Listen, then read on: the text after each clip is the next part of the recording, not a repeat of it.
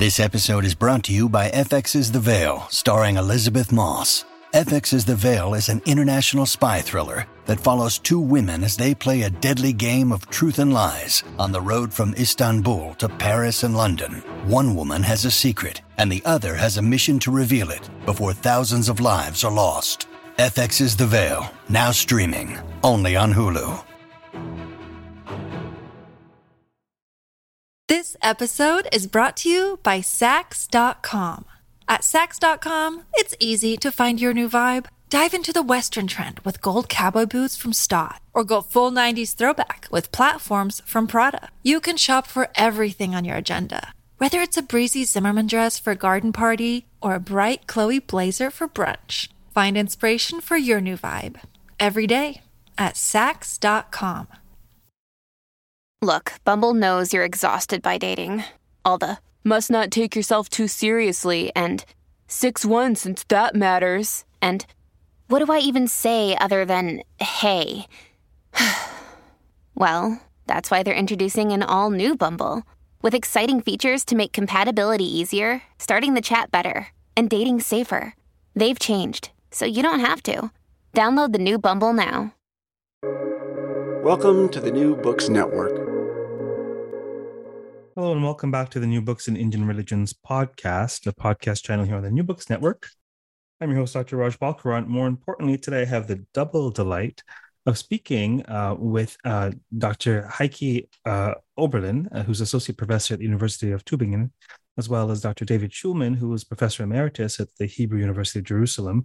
They are both co-editors of a rich, fascinating new OUP publication called Two Masterpieces of Kuttiyattam. Welcome to the podcast, Bo.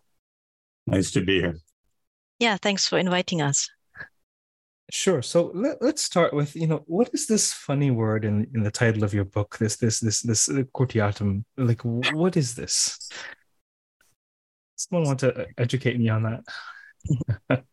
Thank you.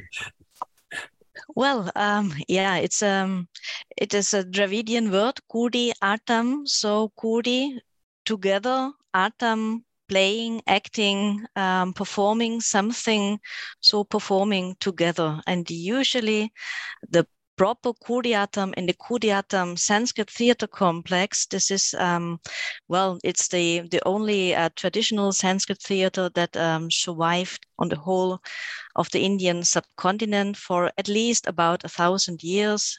And in this complex, we have flashbacks, we have solo parts, and usually the final days of a performance, which lasts for many days, where we finally have more than one performer on stage.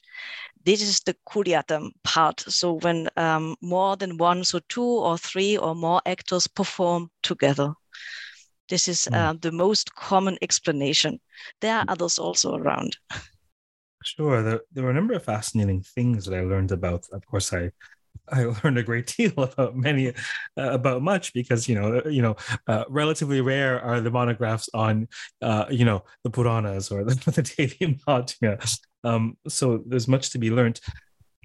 Fascinating to learn that this dance form has survived for over 1,000 years, and that it's considered the only surviving tradition of Sanskritic dance culture. Could you say a little bit more about that? Sanskrit drama, I think we might say. I mean, it's true that there's movement also, and some music, and a lot of drumming, which is really very important on these big Miravi drums. But if you ask the actors themselves, they will tell you proudly that they are in a direct, continuous line going back to the Natya Shastra, which is something like the 1st or 2nd century AD. And that is the handbook for dramaturgy, acting, and everything connected to that. And it's true that there are features in Kuttiyattam which are indeed very archaic and which we know from the Natya Shastra. But actually, as we know it today, Kuttiyattam is very much of a Kerala, South Indian art. It has all kinds of specific characteristics which depart from the Natya Shastra rules. So it's a kind of, you could say it's a kind of mix of some very, very ancient and archaic features with other features that evolved in the course of the medieval period. There's a tradition within Kuttiyattam that there was a king, Kulashekara, who made substantial innovations in the way that theater was meant to be performed. He's talking about Sanskrit theater. And so certain features that are unique to Kuttiyattam or highly characteristic of Kuttiyattam, which we don't see elsewhere, are attributed retrospectively to this Kulashekara. Whether or not he was the person who actually made the change, we can't say, but it's more likely, I think, that there were several generations of very radical experimentation by the Chakyar artists, which produced the form of Kuttiyattam as we know it today. And I mean, there's more we can say about this form. I suppose not to say, for example, just one thing, these tend to be rather long performances, at least by Western standards. I mean, the shortest is about 12 hours, and the longest, which we'll be talking about a bit today, Mantrankam, is something like 140 or 150 hours, So they're kind of, I mean, to a Western audience, so to say, or even to a North Indian audience, or perhaps today even to a Kerala audience, they might seem to be rather long, Well, on the one hand, we have much shorter attention spans in general these days. But, there's something to be said about anyone who's watched a Bollywood movie knows that the ability to immerse oneself somehow is augmented in the Indic context. But nevertheless, perhaps one can view this as a real-time binging of content. What inspired you to collect these studies? What's the backstory behind this volume? I think we have both different backstories how we came to Kuttiyattam. So when I start with mine, I started actually as a performer, as a Bharatanatyam dancer, to get interest in Indology, and through Indology I heard about my then professor Heidrun Brückner. She worked about the so-called Bhasa plays, and she heard that some of them are still performed in Kerala. And she went to see them, and she brought back some high aid and video movies, short clips, and I was very fascinated about that. And so I decided to go and see when I was still a young student to watch the performances. It was at the beginning of the 1990s, and I fell in love with it. And since then, somehow I stuck to Kuttiyattam. I also was studying at Kalamandalam myself to become a performer. But of course, I'm very interested in all kinds of backgrounds. And that time I stumbled across Mantrankam and Anguliyankam, these two acts which are in the middle of our book. They seem to be very old. They are very complex. They are very long. And so they are very interesting and much understudied. If I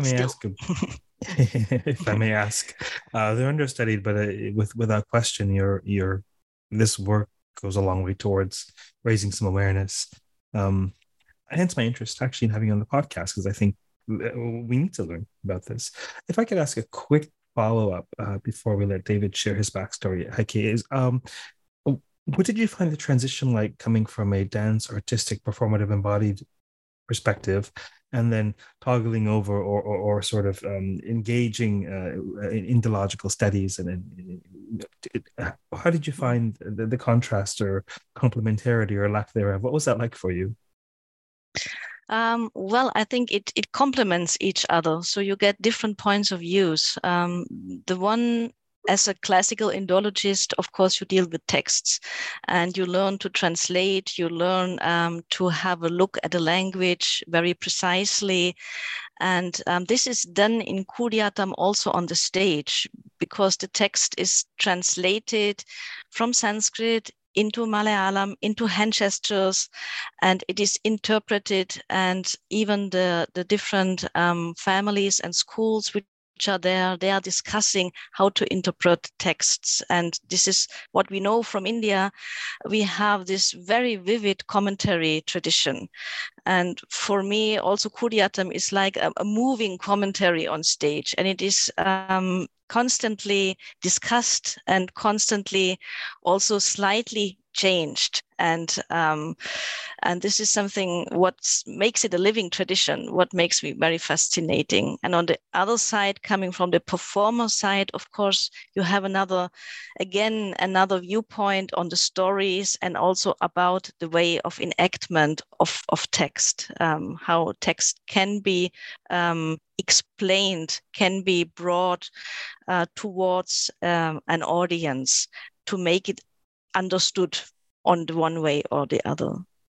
I'm so very fascinated by that dimension because fortunately or unfortunately, beyond being a scholar of the Puranas, I'm also a storyteller and use storytelling for teaching. And if I'm telling a tale of Vishnu or Ganesha or Shiva, or from the Devi Mahatmya, there might be appearances of, for example, wireless or doorbells or SUVs in there, or ways in which or references to what's happening in the world now. And this is something that really engrosses folks and teaches them in a sense, but it's so difficult, I find, for students in a Western paradigm in particular, wherever we're from. It's so difficult to convey the idea that the text is actually the performance as is now, versus something that once was in vogue decades, centuries ago. And that this is something that I find fascinating. What elements allow a tradition to live? What expectations on behalf of the audience? What innovations on behalf of the art form? So this is utterly fascinating to me. But enough about me and my interests. More about David and how David got into this project. I think just before I speak a little bit about myself, everybody who is listening to the podcast should know that Heike is the world's authority on Nangyarkute, that is to say the female form of Kuttiyattam. And she wrote a really important pioneering book about this. So, and we could also talk a bit about Nangyarkute. It's a fascinating thing. As to how I came to Kuttiyattam, I had seen short performances of Kuttiyattam 2 or 3 times in the course of, some decades, I guess. I liked it, but I didn't really feel the full impact of it. These were short. Short means maybe 2 or 3 hours. But then I guess it was in 2007, I was living in Andhra, and there was a book release function in Kerala, in Angamali, by a student of mine who published these Malayali Jewish songs, a whole corpus of songs from the Kochini Jews. So that book was released in Kerala, was printed in Kerala. And I had promised her that I'd come down to be part of the book release, which I did. I flew in from Andhra, and I joined the conference. It was in the evening, first evening, and like happens quite regularly now, they had brought a performer, a woman called Dr. Induji from the Nepatya group, and she was performing Nangyarkute for this audience of scholars who had gathered for the book release. Kuttiyattam these days, because they don't have really so much scope for full-scale performances, very often it tends to be something like that. That is a nighttime 1, 2 or 3, 4-hour performance, which they call kuti in one form or another. And, they've reduced these massive monumental performances to just a few hours. So anyway, I'd flown in from Andhra. My mind was still very much in Andhra and thinking in Telugu, but I was there in time to see the Nangyarkute performance, a beautiful performance of Putana Moksham, that is the Krishna's sucking the life out of the demoness Putana. And it went on for about 2 hours with the accompaniment of the drums. And I have to say, the first hour, I hardly even noticed it. I was still elsewhere. But the second hour, I thought it was the most beautiful thing I'd ever seen, ever. And so after the performance, we talked to Indu, the dancer performer, and she said, well, come to see us in the village tomorrow. It's the village of Murikulam, which is about 20 kilometers north of Cochin. So we went. I was there, and my students and colleagues were there. Several of us went. And that was where we heard for the first time a kind of lament that we now know is a kind of recurrent conventional statement with a certain degree of pathos, because we met them in the village, and they said to us, we've been trained to do performances that go on for, let us say, 60 hours or 90 hours or 160 hours, but we have very little scope to perform like that. Usually we're reduced to performing these 2-hour or 3-hour performances. To my mind, it was like somebody said, if you wanted to perform the Beethoven violin concerto, and after the first 3 or 4 notes, it was finished, right? You didn't get to hear anything more than that. So I thought to myself, and also I said to my students, that we have to find a way to help these people return to performing full-scale performances, which was now, at that time, relatively rare. I didn't know how to do this. I wanted to take our Sanskrit students to Kerala to watch these performances, because there's nothing like seeing a Sanskrit text that you've studied, seeing it in live performance. It's a completely different experience, So I went to the president of our university, the Hebrew University, and I said to him, there's this classical tradition, and it's hanging between life and death. And I said, I need some money to take our students there and to pay the actors something and to, cover our expenses. And he gave it to us. He gave us $10,000. Menachem Megidor is his name. He called it seed money. And indeed, it was seed money. We went that year, 2008. We saw one of the great masterpieces, the Ashoka Vanikangam, that's Act 5 of the Ascharya Chudamani. Raj, we didn't have any idea what we were looking at. We didn't understand it. We were like, completely overwhelmed by the beauty of it and the complexity and the richness of it, but we didn't really understand very much. But little by little, the actors taught us, and we came to understand the structure of it and the technicalities of it. And we began to learn some of the abhinaya gestures and so on. And from that time on, we were going, we've gone every year practically until Corona times.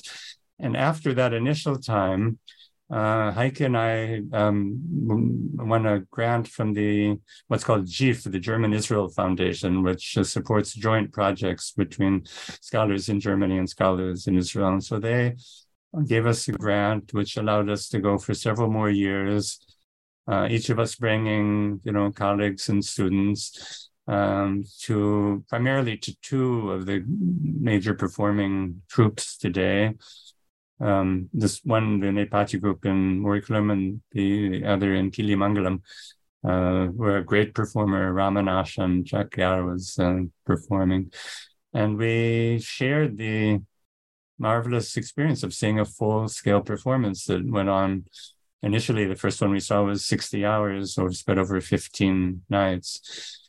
Having said that, I also want to say it's important to say, because we're going to be talking about 2 texts, 2 major plays, that the aesthetic unit that we are dealing with in Kuttiyattam is almost never an entire play as one would find it, let us say, printed in a Sanskrit book in the library. It's a single act taken from that play, and that act becomes a complete artistic whole in its own right, with its own particular thematic drives and all kinds of whatever sort of, let's call them cosmological, emotional, cognitive elements, which are proper to that particular performance, And anybody who has seen a full Kuttiyattam performance and actually watched it attentively knows that if you watch it over 14 or 15 nights, it builds up to an almost unimaginable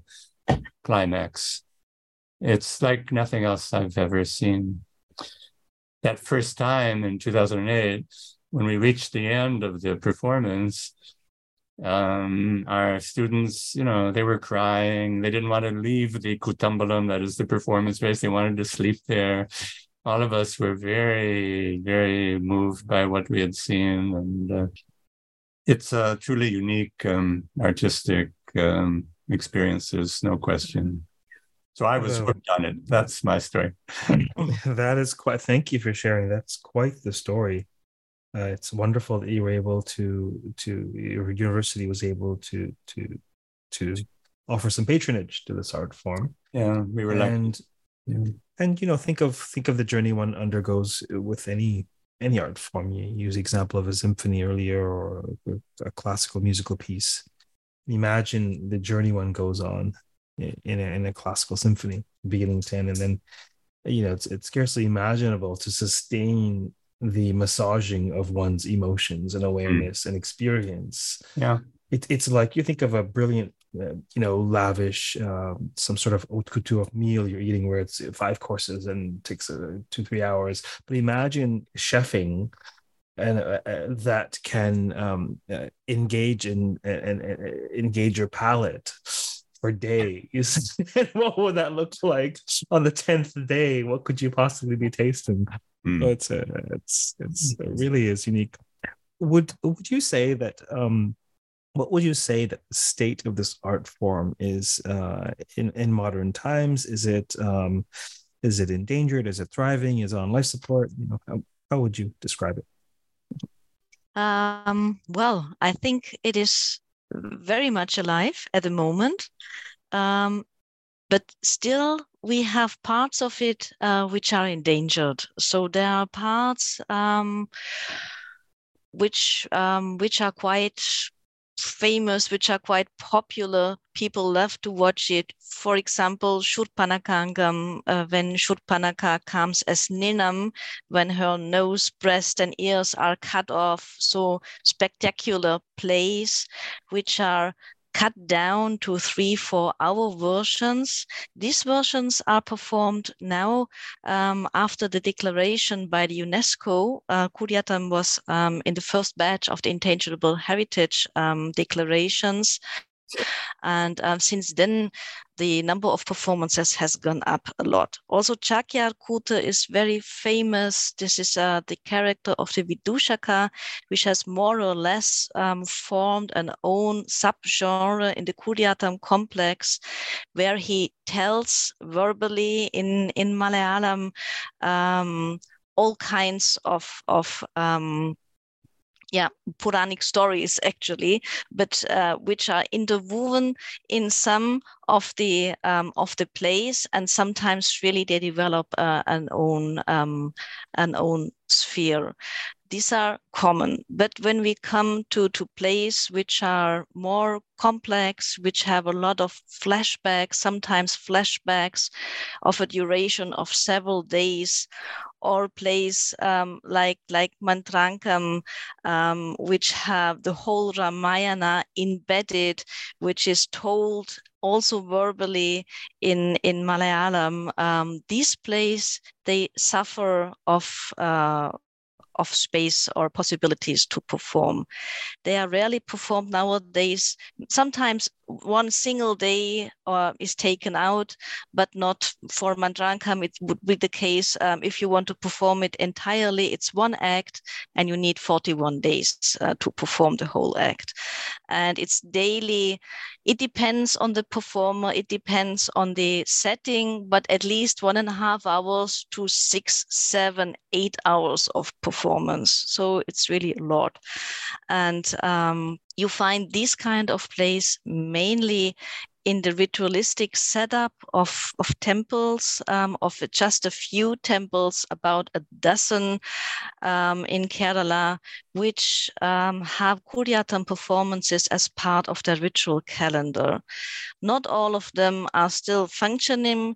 Some have a gap of several years, then they restart. They may stop again. It depends also if performers from the right families, if if you want to call it like that. So you have to be from the right community, especially not only Chakya, Nangyar, or Nambiar, even from the right family who has connections to that temple, to be able to perform in these temples. And so this kind of performances, they stopped in the 1990s, beginning of the 2000 years. But then there was also in this part a slight small revival. There are now just 3-4 young performers who perform outside the temples, but who also go back into this very special atmosphere and very special setup, and have the opportunity to take up performances of these rare acts and in the full length. So additionally to what's happening on the secular stages in Kerala, but also internationally, they are traveling. They are invited, of course, to festivals, to conferences, and so on. Brilliant. What sorts of methodologies are featured in the volume? Well, first of all, I want to say that one of the kind of special features of this volume is the fact that it has a mix of scholarly essays in a kind of ideological mode, but also personal responses to the two major texts that we're talking about by actors who have performed and who know these texts in their bodies and in their hearts. And it's a fascinating thing to see the interweaving of these two modes. Actually, this came out of a conference that we held in Thrissur in 2015, when the actors were present. And I have to say, the actors from the different surviving Kuttiyattam families that are still performing. That's not always so easy to bring all of these people together. They were there, and then a number of scholars and some of our students were there, connoisseurs of Kuttiyattam, and the conversation was actually very, very rich and remarkable one, very lively one. It was in a kind of blend of Malayalam and English, including small performance sequences, which were also very beautiful. And basically what we did was to collect the papers and edit them. And here we have a volume. The idea behind it, however, was that we would pick these two great works. One could write about any complete Kuttiyattam text easily, but we decided to focus on these two long texts, Mantrankam, which Heike mentioned just a moment ago, and the Anguliyankam, which is the sixth act of the Ashcharya Chudamani of Shakti Bhadra, a very classical play. And these are very long plays, both of them. The Anguliyankam is 29 nights. Mantrankam is, like I said, 41 nights, So to try to come to grips with a substantial work of art of those dimensions, that's a big challenge. And that's really what we were trying to do, to establish what are the major features, how would we describe these texts, what are the structure of the performance, what are the major themes, what are the sources, how does the published, Sanskrit texts, how does it relate to the actual performance text, which in fact is indeed quite different, and all those kinds of questions, including these very personal accounts of what these plays mean to the actors and also to us. Mm-hmm. Yeah, I may add that we also have some of the lecture demonstrations, and especially the lecture demonstrations, but also some of the short talks of the performers. We have recorded them and they are uploaded online. So the link is in the book, and so it's free to watch, but you have to find it. It's hidden in a database at the Tübingen University, but when you have the link, it's easy to get access. So because not everybody was then ready to write something for the book, but we wanted to have especially their kind of contribution, and so we added this also. This episode is brought to you by Sax.com. At Sax.com, it's easy to find your new vibe. Dive into the Western trend with gold cowboy boots from Stott, or go full 90s throwback with platforms from Prada. You can shop for everything on your agenda, whether it's a breezy Zimmermann dress for a garden party or a bright Chloe blazer for brunch. Find inspiration for your new vibe every day at Sax.com. Why was it important what was it important, given that this is primarily a scholarly work, to include the voices of the performers? Should you say a bit more about that decision? Well, I could say, for one thing, we said this is a classical tradition and many centuries, so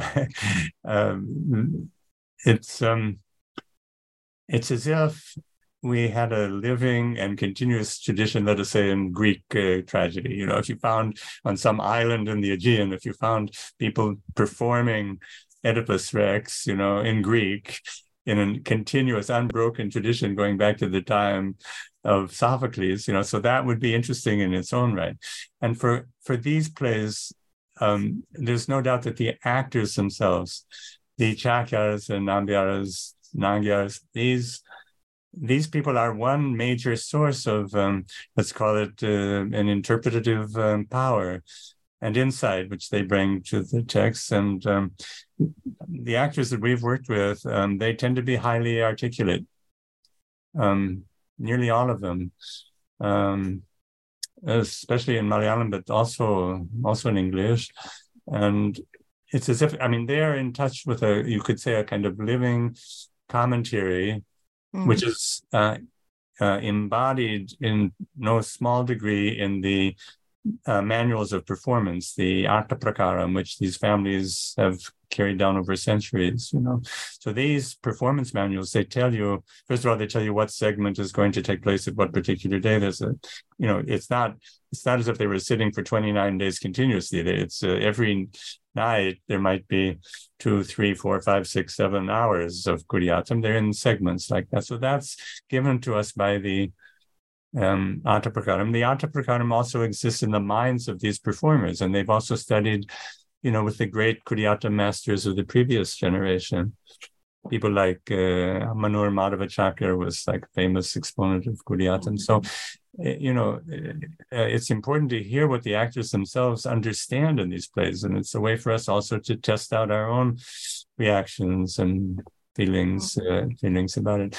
But it's also possible for us, I think, watching these performances, over these longish periods of time, it's also possible for us to ask the kind of questions that, analytical questions that Indologists might want to ask. People who know the original text want to see if some themes that we know are present in the verses or in the original text, how they're treated, how they're elaborated, how they're reconceived or reconfigured in the course of the enactment, and what the play as a whole that we're watching is trying to tell us. These are questions that the actors might answer in their own terms, but we might also answer them in our ways of thinking about these texts. And I think that's, part of the beauty of a book like this, is that kind of dialogue is possible. And I think it's important to give a voice also to the different families or the different traditions inside Kuttiyattam. Kuttiyattam is a very small tradition as such, but still among it there are the family traditions, and there are constant discussions also about how to perform and how to understand specific shlokas or specific small events, whatever, how to interpret it and how to show it. And these discussions are very vivid, and they make also one part of the life in Kuttiyattam for me. And so I think it's very important to give them the voice and to hear all the voices. And they are voices of Kuttiyattam, and it's a colorful bunch sometimes.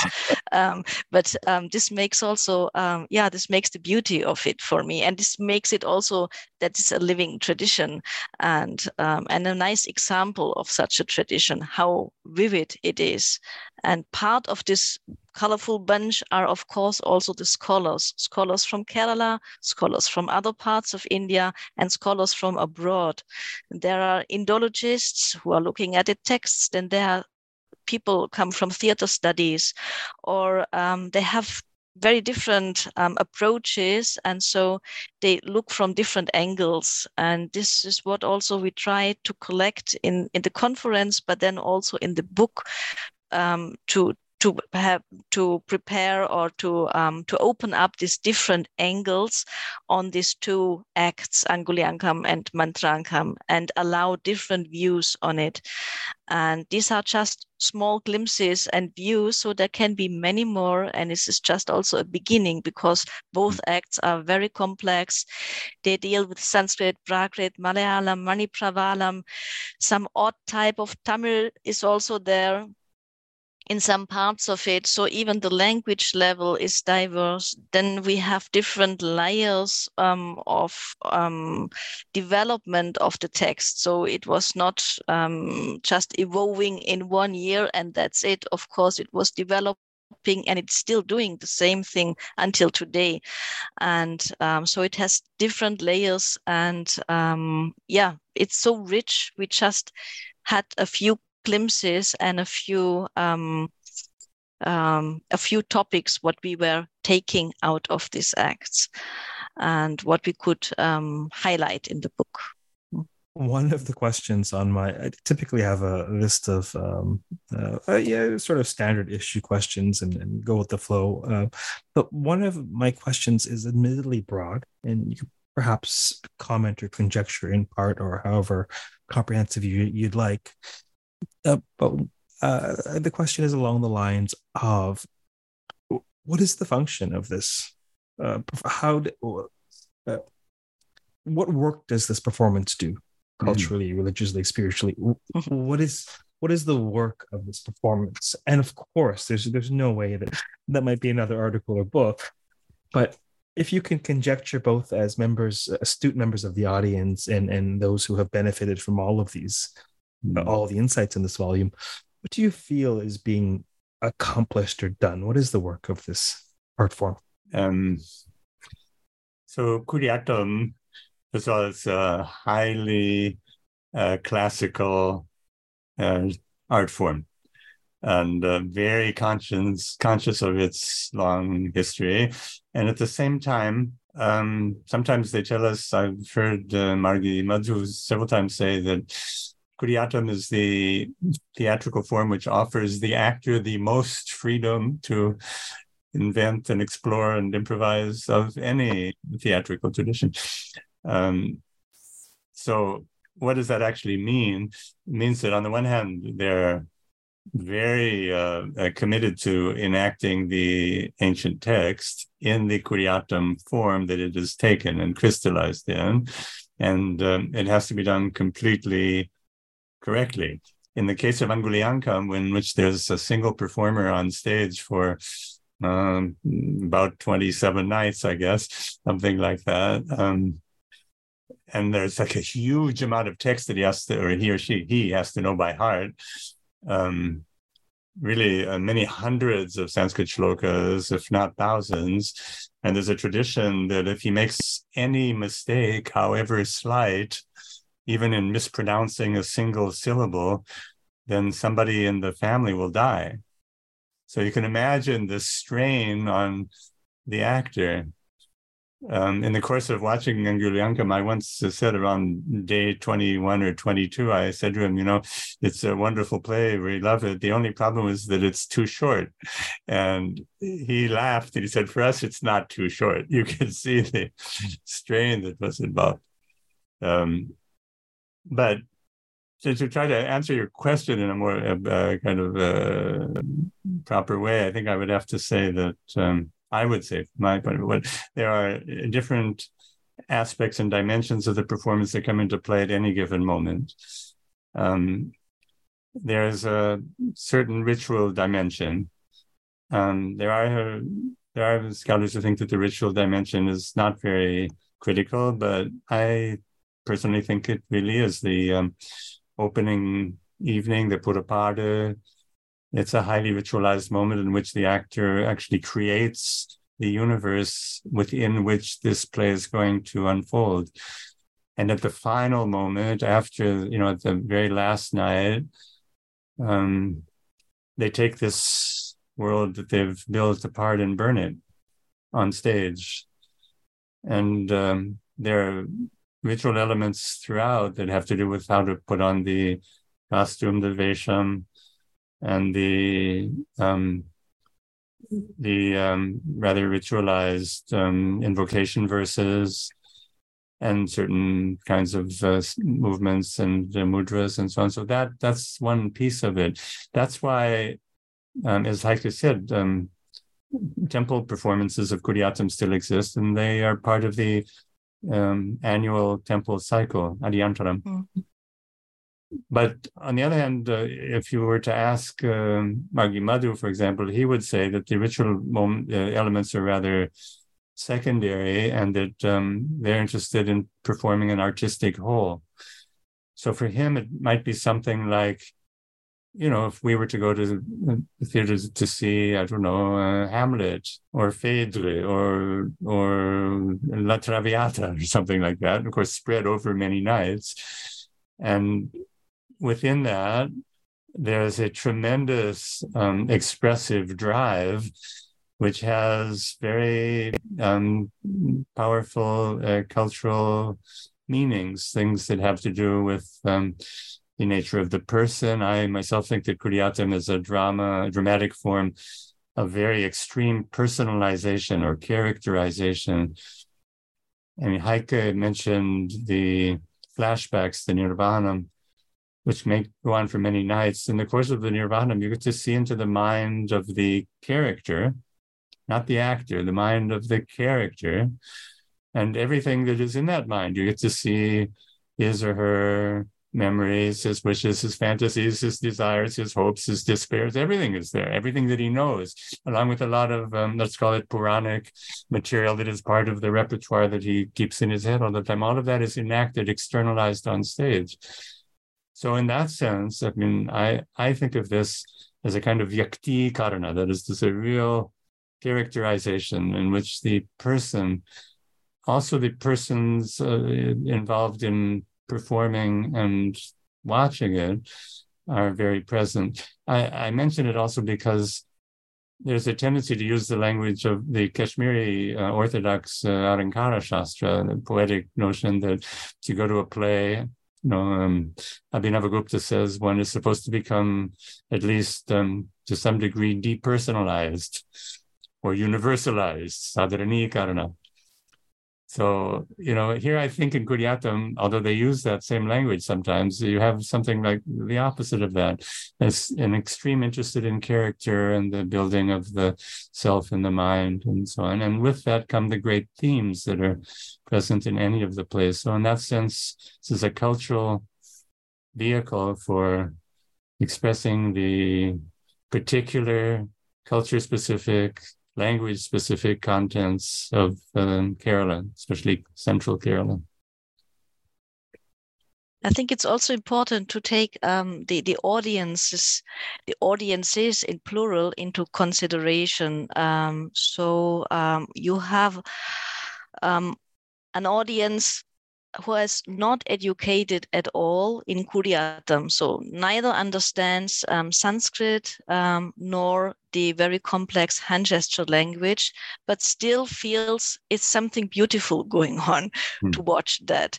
And they roughly know maybe about the story and might be able to follow a rough line, but still some people go with this background to watch Kuttiyattam.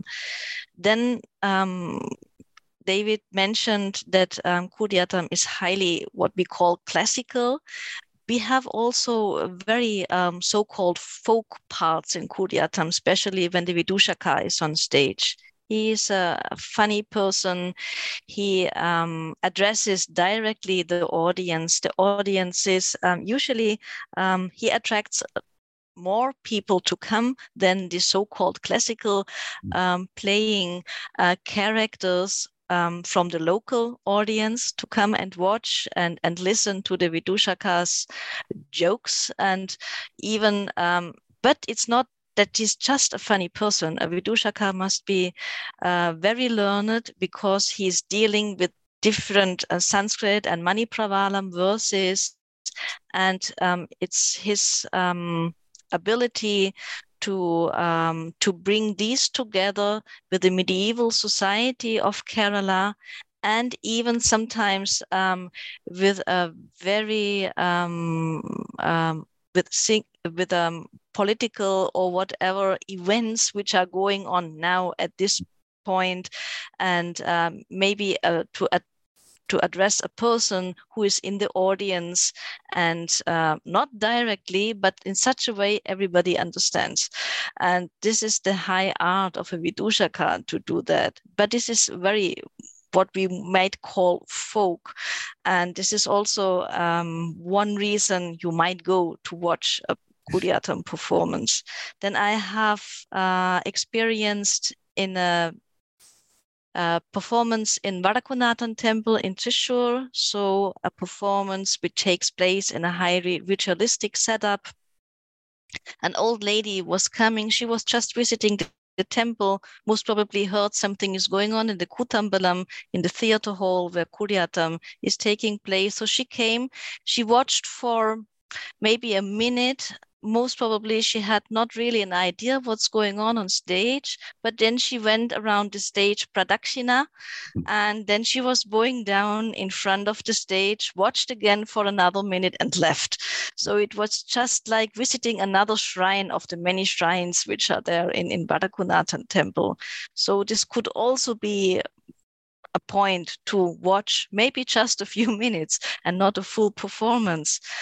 Then it's interesting, if you are a scholar of language, to see how language is played with on stage, and to learn about medieval Kerala society. When you listen to the Vidushaka's long stories, you learn about history, at least when it comes to Ambalavasis, to Nambudiris, to the high caste Hindu society. You have a lot of stories dealing with this society, so you can learn about it.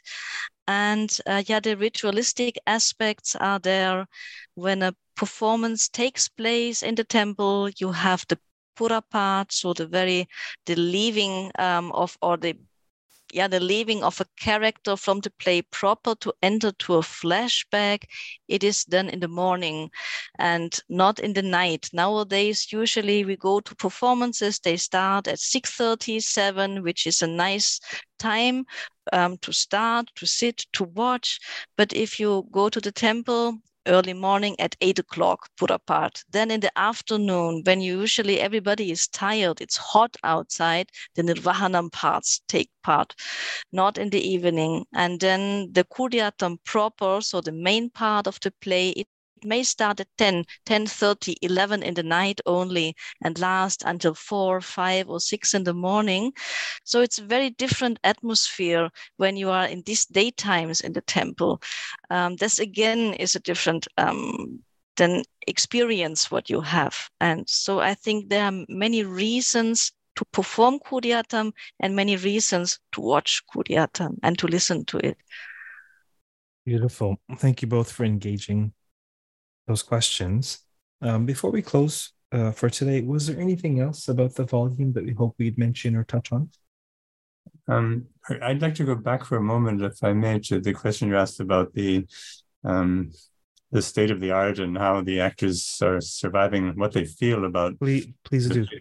Yeah, because in their perspective, they have this sense of living hand to mouth, and they sometimes will say this is the last generation of Kuttiyattam because there's the old patronage system has disappeared, and the past they were Ambalavasis, that is to say, they lived off of stipends from the temples. All the great temples had a performance space. That's all gone. And so they're competing now in the open market with everything from Bollywood films to modern theater and any other kind of performance genre. So it's difficult for them. And they are different in this respect from Kathakali, which is in some ways somewhat more, you could say, immediately accessible to audiences in Kerala. It's in Malayalam, and it usually doesn't go on for 150 hours. And, it's, and it's also it's a strongly musical event, Kathakali. Kathakali is flourishing. Kuttiyattam is surviving day to day, and they're looking, desperately for sources of support. I don't share the pessimistic view that this is the last generation of Kuttiyattam. I don't think so. What I'm seeing, what I think all of us are seeing, is that the art form is actually doing rather well, but with usually relatively small audiences and with the continuous economic struggle for survival.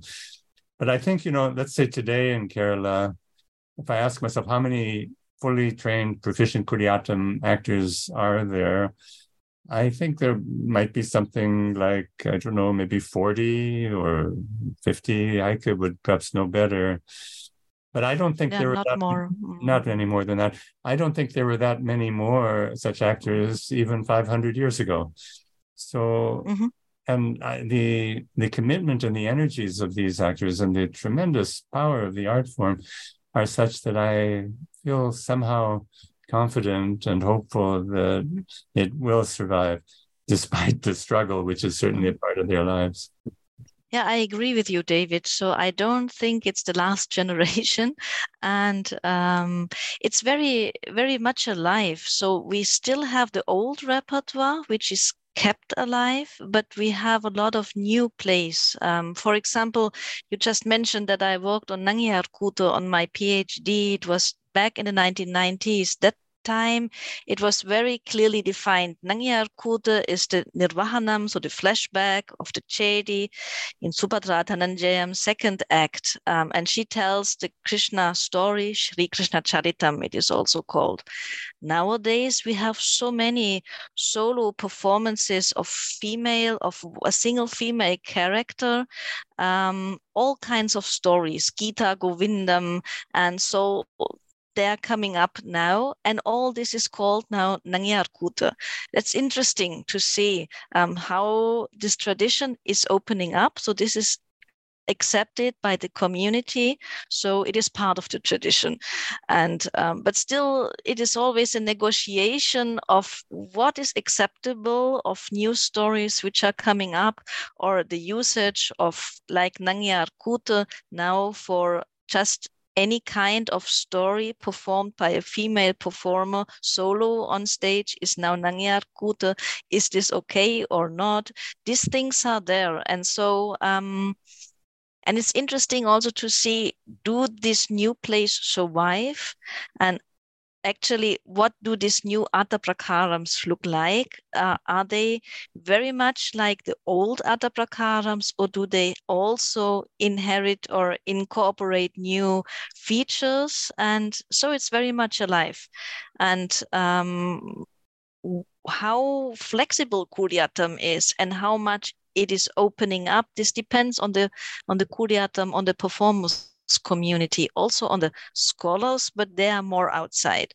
So I think this is really discussed and in the performers community, what's possible and what not. But so it's very much alive, and I think it will survive. And yes, it was a small group of performers, as David said, and the group of performers even is growing, I think, nowadays. And it might never be a huge community, but so also in my perspective, it looks like like having wow, now I'm gone. My English is gone. No, I think there is a future for Kuttiyattam. I'm sure for that. Yes. Excellent. Well, I hope you're both right. It seems to me that in general, the more refined an art form or anything, the more niche an audience, and perhaps that is the case for this one. It sounds like an extraordinarily rich negotiation between tradition, stringent tradition, and needful innovation. Absolutely fascinating. Thank you both for appearing on the podcast today. Thank you, Raj. Nice to talk. Thank you. Very nice to speak with you. So for those listening, we've been talking about two masterpieces of Kuttiyattam, the link to the book, which includes a table of contents and names of the contributors and contributions are in the podcast notes. Keep well, keep listening, keep reading. Until next time, and keep contemplating, engaging, and maybe even patroning a powerful art form such as this. Take care.